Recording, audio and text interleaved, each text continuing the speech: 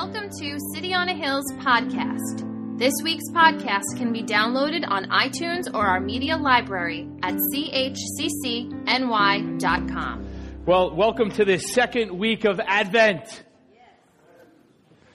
Welcome to the second week of Advent. Yeah.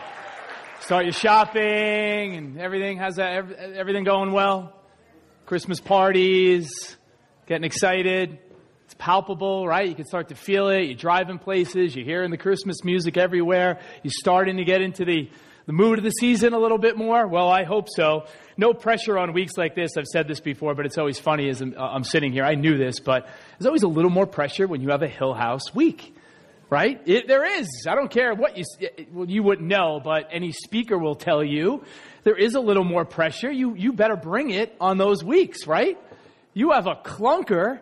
And I don't know, you're going to probably go off on tangential topics, right, in your Hill House. So hopefully you get something out of this today. I had a lot of fun putting this together. Our real Christmas service is the 18th. We will have a Christmas Eve service. It'll be an abbreviated service. But I kind of weighed, I vacillated. I went back and forth between this message and one that I'm going to be sharing on the 18th. So I have a lot of fun every Advent. I try to come up with a couple of messages that are a little bit different, try to be a little creative and have fun because it's a retelling of a story that many of you can get old and tired, right? How many of you are with me? I've heard this story 1,000 times. So trying to do that. Lord, I just ask as we get into your word this morning, Father, I ask that you would just bring newness. Lord, again, as I said last week, I ask for a freshness to the whole Christmas nativity story. Lord, I ask that our eyes would be opened and our hearts would be opened and our ears would be open to hear what you have to say to your church.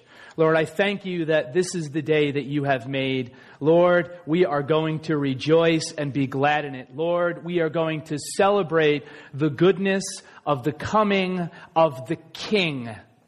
Lord, we are going to rejoice in that light is ultimately coming in and invading darkness.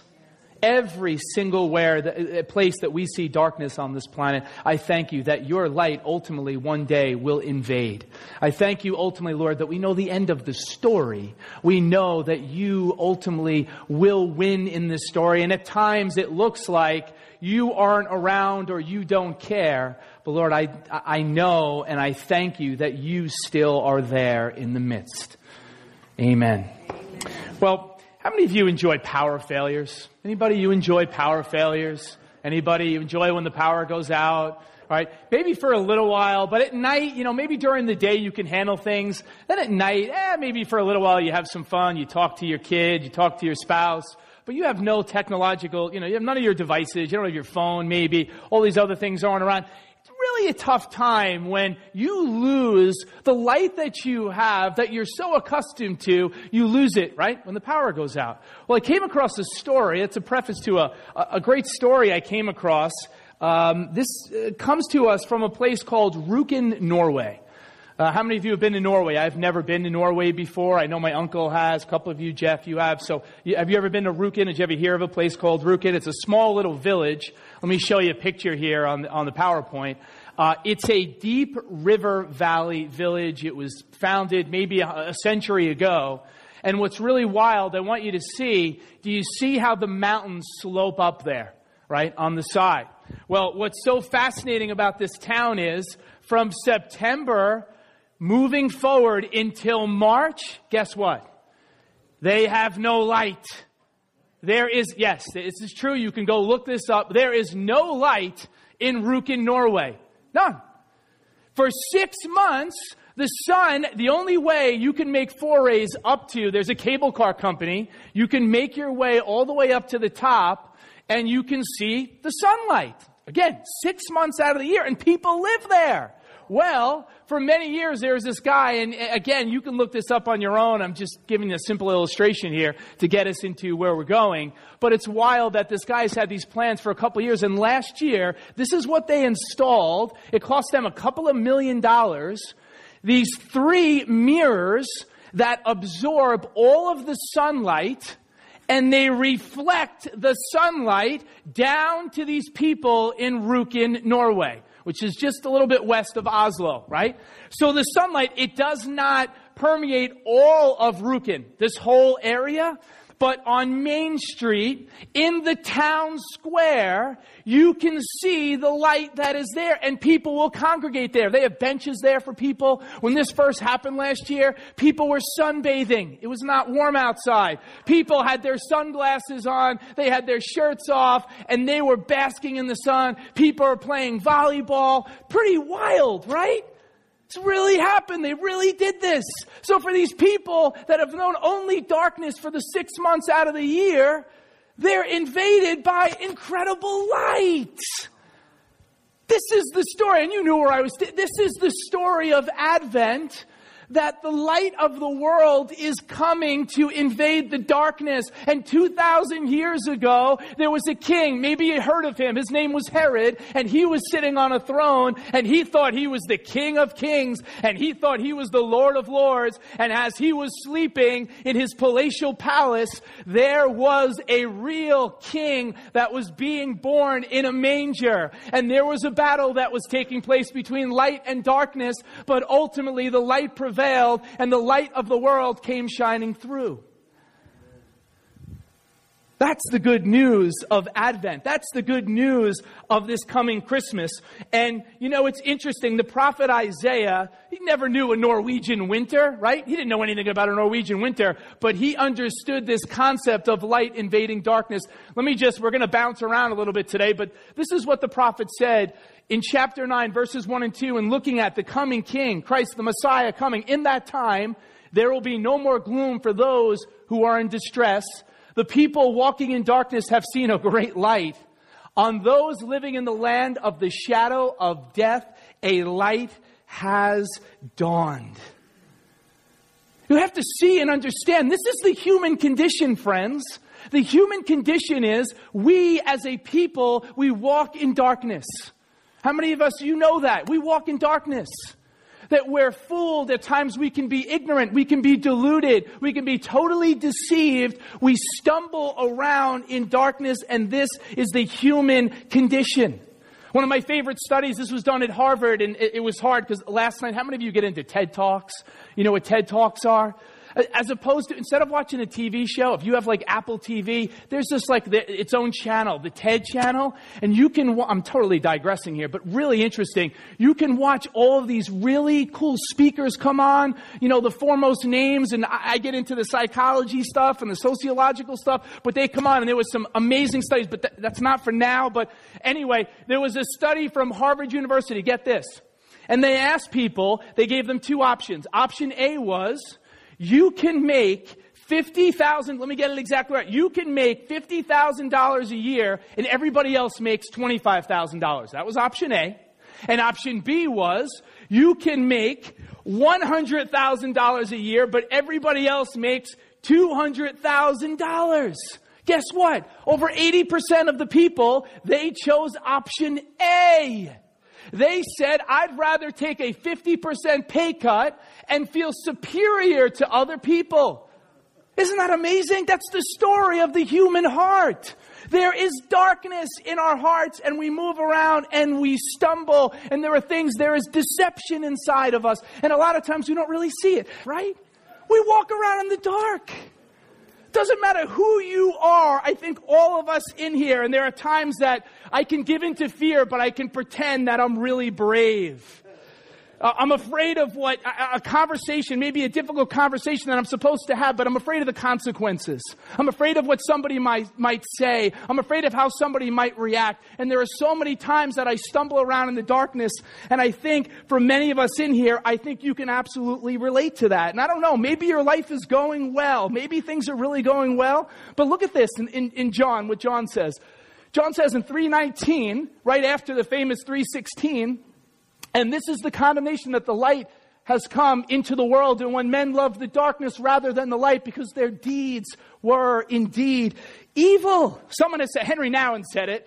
He said, the reason we don't run to God is we don't know how much trouble we're in. Isn't that good? Come on, friends. We walk in the valley of the shadow of death, and the fear of darkness, it's everywhere. And I don't know, if you haven't experienced it, you will at some point. Somebody that you're with for 30, 40, 50 years, suddenly they're gone. They're gone. They're out of the story. Somebody that you love, somebody that you thought would never let you down, has betrayed you. Somebody has deceived you. I can't even begin to tell you. I had a rough week, and just thinking about as a pastor's kid, I don't know why, but certain times you just get bombarded. And I got hit. The enemy was hitting me with people from like years ago. And it just kept going all week. And I would think of people that were here and they were gone, and the people that got offended. Friends, can I just say this and interject this into the sermon? Listen to me. There is no perfect church. There are no perfect people. I just gave you stories about myself. My parents can tell you their own stories. We're not perfect, but we're people that love God. I love God. And you know what? We're not perfect, but sometimes, and no one in here is. And I think sometimes when something happens, people go, man, I'm out of here. And I want to, your problems are just going to follow you wherever you go. The same problems that you have here, somebody's going to offend you in another place. There are good reasons why people leave churches. Don't get me wrong. If your theology, your doctrine's different, of course you're going to leave. There are good reasons. You move I get that. But when it's people are just offended for such silly reasons, it doesn't make any sense. And I kind of feel bad for them because I go, you know what? You're just going to wind up with similar issues in another place. And then 2 years from now, you're going to say the same thing and want to go somewhere else. It's hard, and you're hearing a pastor's heart there in watching that. How many of you, when you were young, you were afraid of the dark? Anybody, you were afraid of the dark? Maybe you're an adult, you're still afraid of the dark. Can I give you a little more information about myself? And when I was a kid, I was definitely really afraid of the dark. And my parents, let's listen to this. They cut my bedroom door in half. Yeah, I know what you're thinking. Did you ever have friends that came over and they went in your bedroom and you play in your bedroom and they're like, dude, what's up with your door? What, you don't have a door that's cut in half too? I'm looking at, you all had a door that was cut in half, right? I had the door until I was like in high school. They changed it. It was a little awkward after a while, but you know what my favorite time of the year was? My favorite time of the year was Christmas. You know why Christmas was my favorite time of the year? Because there were lights in every room. So the light would always invade the darkness. My mom would always have the candles up, right? Right now in your homes, right? There are candles and there are lights everywhere. So if I was scared, I could walk in from one room to the next, and the light that was in that room, that would really kind of help me. And what's really interesting too is that now I have a kid, 7, I'm afraid of the dark, and some of you parents, right? You know exactly what that's like. That's tough. So a couple of years ago, all right, this is a little risk for the sermon, but I'm going to do it. A couple of years ago, I got this book, and I don't know how many of you have ever heard of this book before. It's called Can't You Sleep, Little Bear? Anybody, you're familiar with this book? All right, so I tried to start reading it to my son again. You can tell how successful I've been because we're still having issues with the dark. But this book was really fascinating to me. And the story goes, there's an adult bear and there's his cub bear, right, the baby bear. And during the day, they go out and they frolic and they play outside of the cave, and life is beautiful. But then at night, when they come in their little cave, right, their little place where they're going to ensconce for the night, right, they're hanging out there. And it's interesting, the little bear, Big Bear, puts Little Bear into sleep, but Little Bear can't sleep because Little Bear is afraid of the dark. And here are some of the moments that you see here. Big Bear comes over to Little Bear and he says these words, "Can't you sleep, Little Bear?" And Little Bear says, "No, I'm scared." So Big Bear says, "Why are you scared?" Little Bear says, "Because of the dark." Big Bear says, "What dark?" Little Bear says, "The dark that's all around us." Big Bear notices that there are corners in the cave that are still dark, so he gets out a tiny little lantern, right? And then he says these words, he says, "Now you can sleep. Now there is light." And Little Bear says, "Thank you, Big Bear." But of course, Little Bear still can't sleep, and he tosses and he turns. And then Big Bear, he tries a bigger lantern, right? So he comes in with this big lantern. He brings out the biggest lantern of all, but still Little Bear cannot sleep.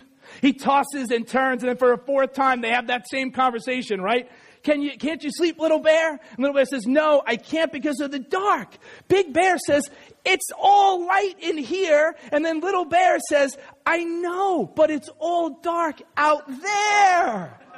He points outside the cave. Big Bear picks up Little Bear and he says, let's go out then into the darkness. Little Bear says, but I'm afraid of the dark. And here's the best part, right? Big Bear says to him, you don't have to be afraid, Little Bear, because I've brought you the bright yellow moon and all the twinkling little stars. But Little Bear didn't hear him because he died of fright. Oh, it's terrible. So bad. I did write that one into my sermon. Listen, I do it all the time. I'm sorry. As a teacher in school, I'll read stories just to make sure the kids are awake. And like this week, I'm teaching the Civil War, and I'll just insert stuff. And some of the kids are like, wait, like what? Like, that really just happened? And I do it with my own kids. So I had to do it with you as well. I'm sorry. But no, Little Bear does fall asleep. But here's the point. Why did I show you this? Why did I spend the time to take pictures out of it? This took a while to take all these pictures out, and which one pages should I actually use? And here's the interesting part of the story. You see, Little Bear didn't fall asleep because of all the twinkly stars and the bright moon. Little Bear fell asleep because he felt safe in his dad's arms. Do you see that? What an illustration, I think, for us when we have issues and we have problems. It's an amazing story because you have to understand Christ came into the world. God saw that we were stumbling around in the dark, and He doesn't send a rebuke or a warning. He does not send a religion. He does not send an idea. He sends Himself. Sends Himself. Can you give me another religion? Give me another world religion. Did Buddha do anything like this? Did Confucius do anything like this? Did Muhammad do anything like this? Give me another world religion where there is a God who says, I'm not so far away from you that you can't touch me and you can't understand me. Do you realize when Jesus came into the world, God was showing us that I can relate to who you are. You can relate to me in situations because my son came into the world and lived a life just like us, real human flesh. And Jesus came and He walked around, and there was a woman. She lost her son. And Jesus takes her hand and says, don't cry. Another time, what does He do? He goes around and He does the same thing. He goes from place to place and He's raising the dead. He's doing all these things. The little girl, Talitha Kum, get up, honey, get up. It's time to get up. Jesus He was the light of the world. He was showing us something. So that's the first image that I really want us to see. There is light for us this Christmas. And maybe it is, can I just say, maybe there is, because I feel it so much in the conversations I have with people. Maybe there's a secret that you have and you're like, you know what? You're like Little Bear, that you're afraid of the dark because you're afraid of what's inside your heart. And maybe there's a secret. Maybe there's something there that no one knows about. Maybe you're judging yourself. You're beating yourself up for something that happened in the past. I would say to you, this Christmas, Jesus came to bring light into the dark situations in your life. I would say to you, if you feel like you're crushed in debt, He can bring light and bring help to your situation. I don't know if you have a family issue, if there's a divorce that may be brewing and you're living with somebody and you don't know how you're going to make it through. I would say He can bring light into the darkness. I would say in any situation, maybe you have a child that's wayward. And maybe they're out there and they're doing things that are breaking your heart. I would say darkness can flee because of the light that God can bring in your situation. Maybe you're in a hole of depression. Maybe you're in a place right now and it was hard for you to get out of bed this morning. And you're here and you're like, man, I'm just glad I'm here today. Can you give me some food? Well, I would say to you, He knows where you are. He knows who you are. He knows your situation, and He wants to bring light to it this Christmas. Because that's who He is, and that's what He does.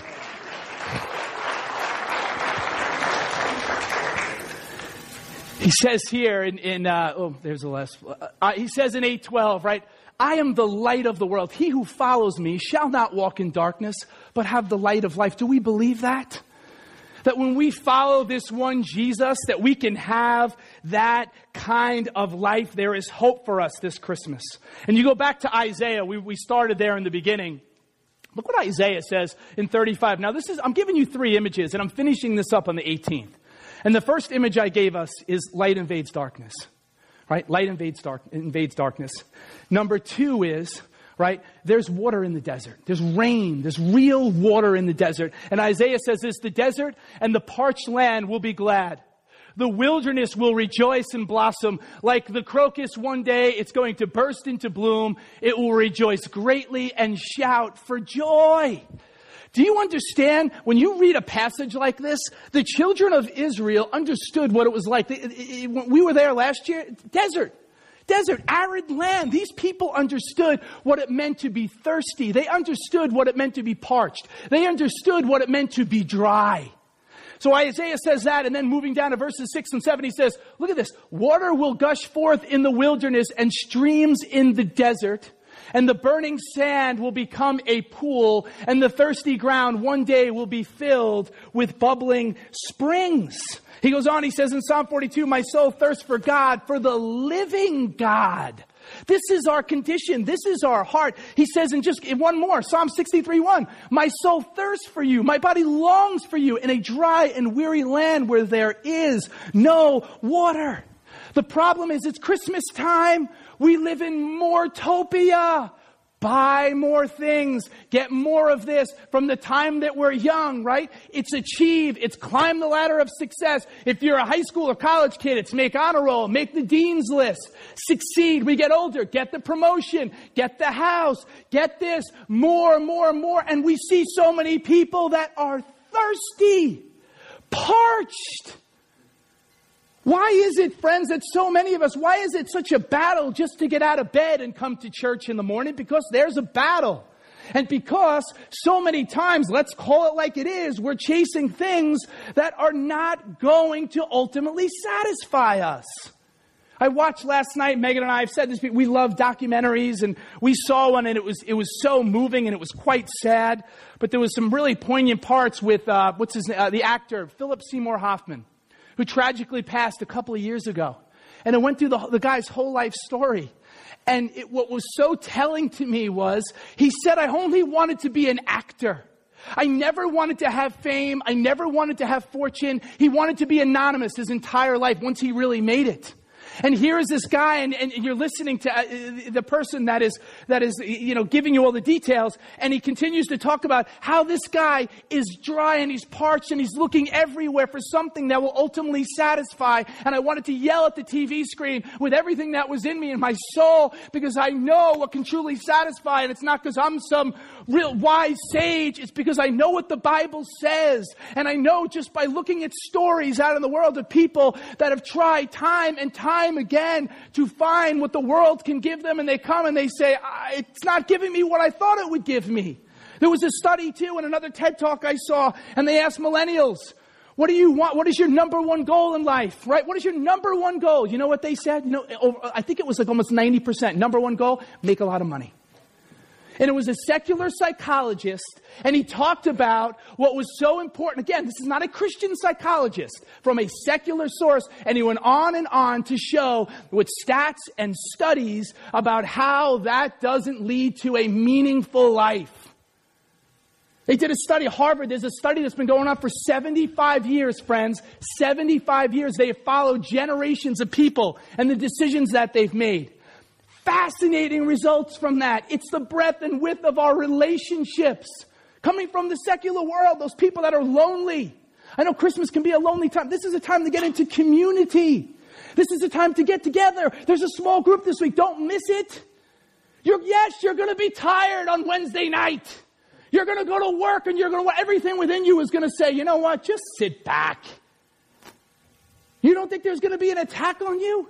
There is going to be an attack on you to get to a meeting this Wednesday night. How will you react to the situation? Will you just capitulate and give in and say, you know what? It's really the busiest time of the year, and I'm tired. I'm just going to go to sleep. This is survival. We won't make it. We'll just continue to be dry and parched. And we wonder why I come to church for 2 hours every week. But how come there's still this gaping hole in my soul? How come there's this hole in my heart? How come I'm still not satisfied? And I would say because we're going down the wrong roads and we're not doing what we're supposed to do. We know that can give us life. It's the human condition, friends. And so many of us how many of you are just bored? I'm just writing to myself, I'm going, I just think so many Christians are bored. There was a Reveal study at Willow Creek. Listen, I just give you the truth. I'm not sugarcoating anything. I say it like it is. I listen to people on TV sometimes, and I'm like, yeah, that would be nice if you spoke to 5,000 people, because you can't say some of these things, right? It's kind of nice to speak in a small church and just kind of say what you really feel and how it really is, instead of just having a smile plastered on my face and pretending that this is not reality and what we're talking about. This is real. And for many of us, there are hobbies and there are things that are out there, and you know what? They're inane. I look at myself, how much time I waste on stultifying, silly things that don't ultimately satisfy. And then why I'm running around, why I don't have deep soul rest, is because how I'm leading my life. It's nobody else's fault. It's my fault. Don't blame the world.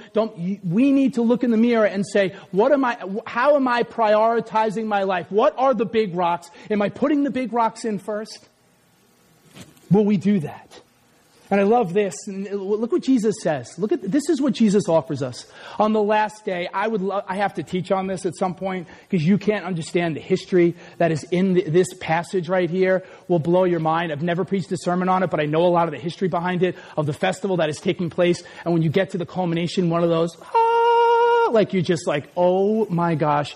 Is that really what he said? Is that really what he meant? Yes. I don't have time to go into it now, but on the last day, the great day of the feast, Jesus stood and cried out, saying, if anyone thirsts, this is loud. This is not Jesus going, if anyone thirsts, just come to me and you'll have rivers of living water. He's screaming at the top of his lungs.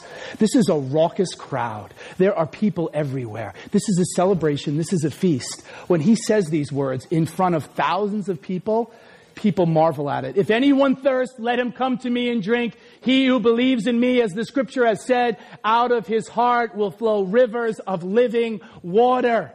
Living water, not stagnant water, real living water that can satisfy our souls. The water that we need, the water that we're looking for. And here's the last image. So first one was light invading darkness. The second one, rain or water, right? In the desert. And number 3, there's a shelter in the storm. 3 images. And next week, 2 weeks from now, I'm going to be finishing up with the last one. That's going to be a whole sermon. And here it is, Psalm 55. Look what he says. So I said, oh, that I had wings like a dove. I would fly away and be at rest. Indeed, I would wander far off and remain in the wilderness. I would hasten my escape from the windy storm and the tempest.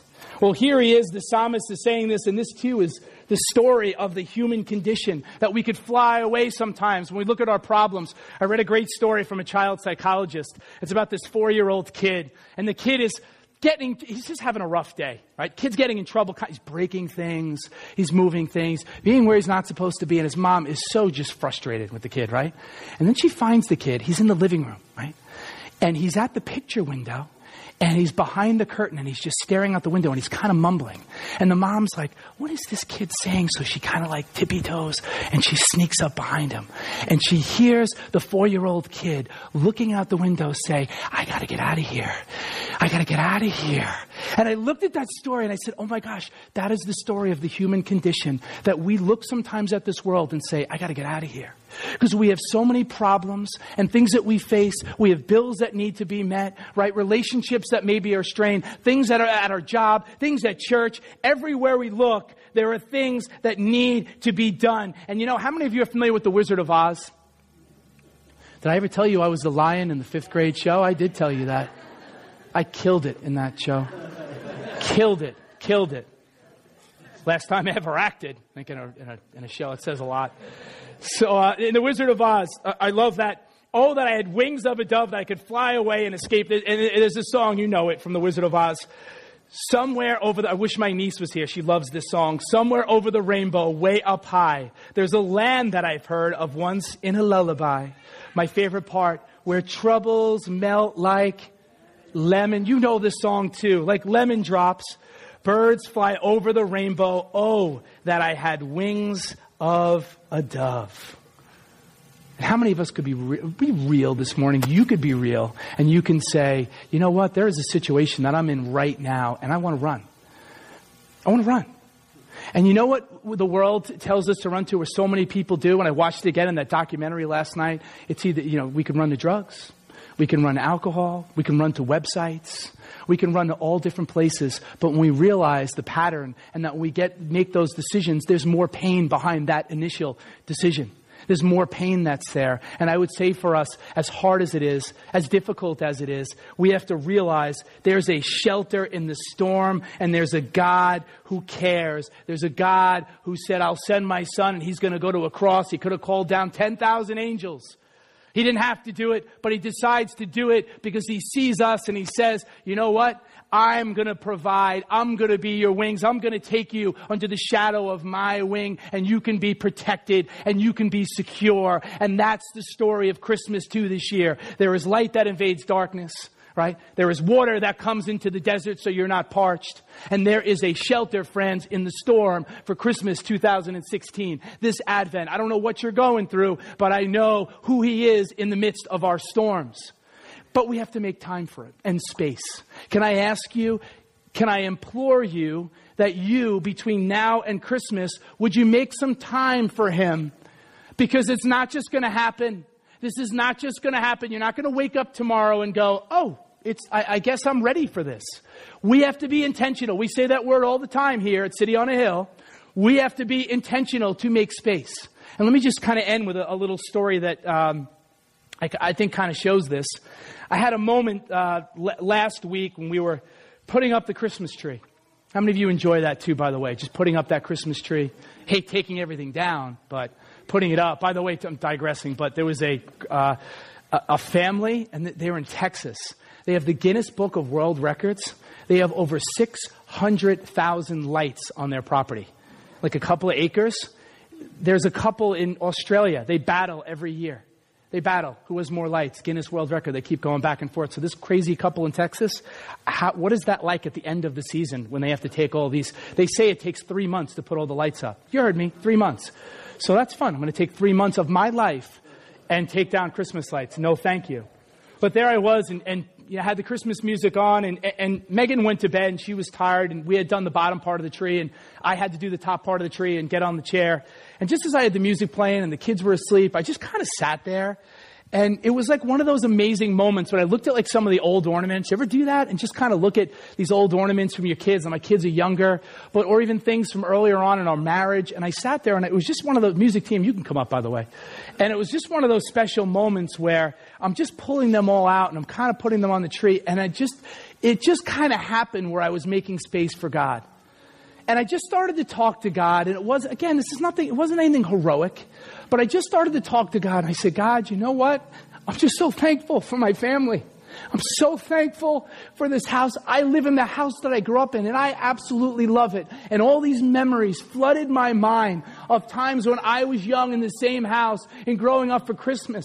And I just thought about my kids, and I said, Lord, just fill them. Lord, all I care about is that they love you. I don't care if they're preachers. I just want them to love you and have a real relationship with you. And I said, Lord, just fill them. I said it about Megan. I'm just going on and on. I said, Lord, I'm so thankful that I just get to breathe in air. Just simple stuff as I'm sitting there and I'm crying. I'm listening to the music. And I said, this is what it's all about. Just making room at Christmas. We don't make room. We're so busy. First on the list here. So to have a moment to sit there and really touch God in something that seems so seemingly trivial and just ordinary, it was so meaningful. It was so impactful. It was so filling for me. Because I realized in all the fear and all my problems and all my cares and all my concerns dissipated when I was in the presence of God. Friends, you start to worship. When we have music playing, worship is much more than just singing songs. But why don't you put some music on in your car?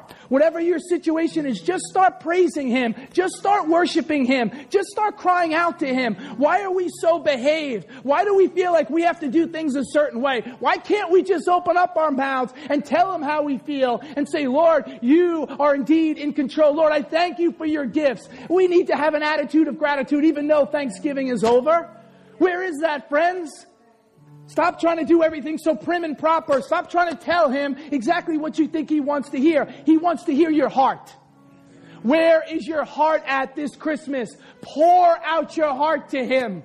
He will not let you down. Those cares that you came in with today, those problems that you have, you pray to Him and you realize He is your shelter in the storm. You feel empty as you come up to the table this morning. You ask Him to fill you. Lord, I ask right now, Lord, I ask for your power to invade this place, Lord. Lord, may you move, Spirit of the living God. May you move and breathe and have your way in this place. Lord, thaw out cold hearts. Lord, you are the balm of Gilead. Warm and heal hurt, wounded, broken hearts. Lord, may this be a Christmas where your light invades homes and situations. Lord, may you be the focal point of every Christmas in every home in this place. Lord, the gifts are wonderful, but may we as parents talk about the greatest gift that was ever given in the history of the world. Lord, may that be the focal point. Lord, may we sit down and read our kids the nativity story. Lord, may we show them what really happened 2,000 years ago, that those people in Bethlehem were sleeping and they thought it was an ordinary night and no one was up, but the Savior of the world was being born, and you would change things, and you started a revolution that is still going today, and it's not going to stop. Movements have tried to take you out. People have tried to take you out. Dictators have tried to tell people that they can't worship you. But you keep going and you keep moving, and your light continues to invade because you are a shelter in the storm, and you are the rock, and you are our foundation. I don't care what the waves and the storms of life come your way this Christmas season. I know there is one that stills the storm. Be still. God would say over your storms right now, be still. It was crazy last night. I don't usually have dreams like this. It was such a wild dream because, and that I'm even sharing this with you. I woke up in the middle of the night, and again, this doesn't usually happen, but I woke up in the middle of the night, and I was here. And it was weird as I was just praying, because in my dream, I was here and I was trying to speak, but I couldn't speak because I was so arrested by His power that I wasn't able to. Like a Zechariah in the story when he couldn't speak and the angel closes his mouth, and I tried to speak and I was so fearful because I felt His power and I felt His presence and I didn't know what to do. And I woke up and I jumped up out of the bed, and ever since that dream, I have not been the same. Even going into talking about this morning. Lord, I don't know what that dream meant, but that doesn't happen usually. Lord, I would just ask, Lord, as I saw in that dream, Lord, I really ask for an outpouring of your Spirit right now. Father, I ask for real power to flow down from heaven. Lord, the bowls are full. Lord, revival is coming to America. Lord, revive our hearts, your little flock here in the backside of nowhere in Middle Island, New York. Lord, do something in our midst. Father, may we have dreams and visions, the old and the young. Father, we don't just want, I don't want a traditional Christmas. I want this to be the most wonderful time of the year and the greatest Christmas ever, because you pour out your Spirit in a way that people have never seen before. Lord, that people would be healed of diseases. Lord, that marriages, people would reconcile. There is hope this Christmas. Bring hope, bring joy. Lord, I ask for real joy this Christmas. Where is the joy? I don't feel it. Father, fill us with joy. Fill us with celebration. Fill us with love for other people. Lord, may we be selfless this Christmas. May we look into the eyes of other people, people that are far, people that are lost. Lord, may we share who you are. Don't you want it? Don't you want the real thing? It's here. It's available for us. I don't know. So as you come to the table this morning, what are we singing, by the way? What is it? What is it? Wow. You know what, by the way? Can I tell you this too, what I'm going to be doing? on the Christmas Eve service, I've been studying songs. I'm going to do a series down the road in a future Advent, Songs of Christmas. And I've taken a lot of the songs that you know and love, and I wanted the background story. I'm going to give you the background story of Silent Night, and I'm going to try to do it in a creative way on the Christmas Eve service. It's not going to be long, but I think it's so powerful that we look at the stories that were written, the songs that were written, and the stories behind them. Do you realize that when you see the words on a screen, the pain and the trials and tribulations that many people went through to write those songs? These songs come out of deep pain, the stories of their lives as they jump off the page. That's real and that's living. That's why I always say, you feel dry, you feel parched. You read a biography too. You read somebody's life and you read about somebody that was in an utter state of depression, somebody that was down and out, how God used them, ordinary people. I'm crazy enough to believe God can use me. I'm crazy enough to believe it. I've made so many mistakes and I stumble around in the darkness. But you know what? Every single time I fall, I'm getting back up in the race. Every single time I fall, Satan, get behind me. I'm not listening to your lies. I'm moving ahead. He's going to take us out like I had all week. He's going to constantly feed us lies. They're from the pit of hell. If it's not something positive, you know it's not from the throne of God. He wants us to be deceived. He wants us to cower. You are a son and a daughter of the King. There are promises in His word for your life. I have to stop. I'm getting carried away. Lord, again, I'm praying again. I don't care. I'm breaking all the rules.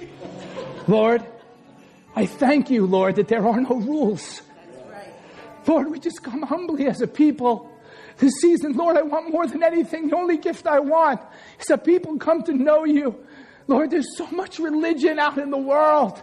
Everywhere you look, everything you hear is so much religion. Father, we just want the real deal, the real McCoy.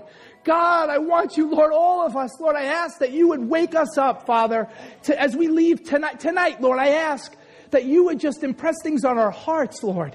That you wouldn't let us just get away with walking out of another meeting and going, whatever, another church service, another Advent, here today, gone tomorrow. Lord, our life is but a vapor.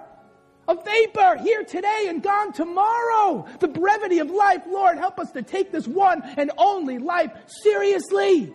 Friends, this is the greatest day you'll ever have because this is the only day we have. We're not guaranteed tomorrow. Why do we feel as if we're guaranteed tomorrow? Who are we? You have trials and tribulations? Join the club. Life is difficult. Life is difficult. It's how we respond to the difficult circumstances. You stay on your feet and you keep going because He is with you every step of the way.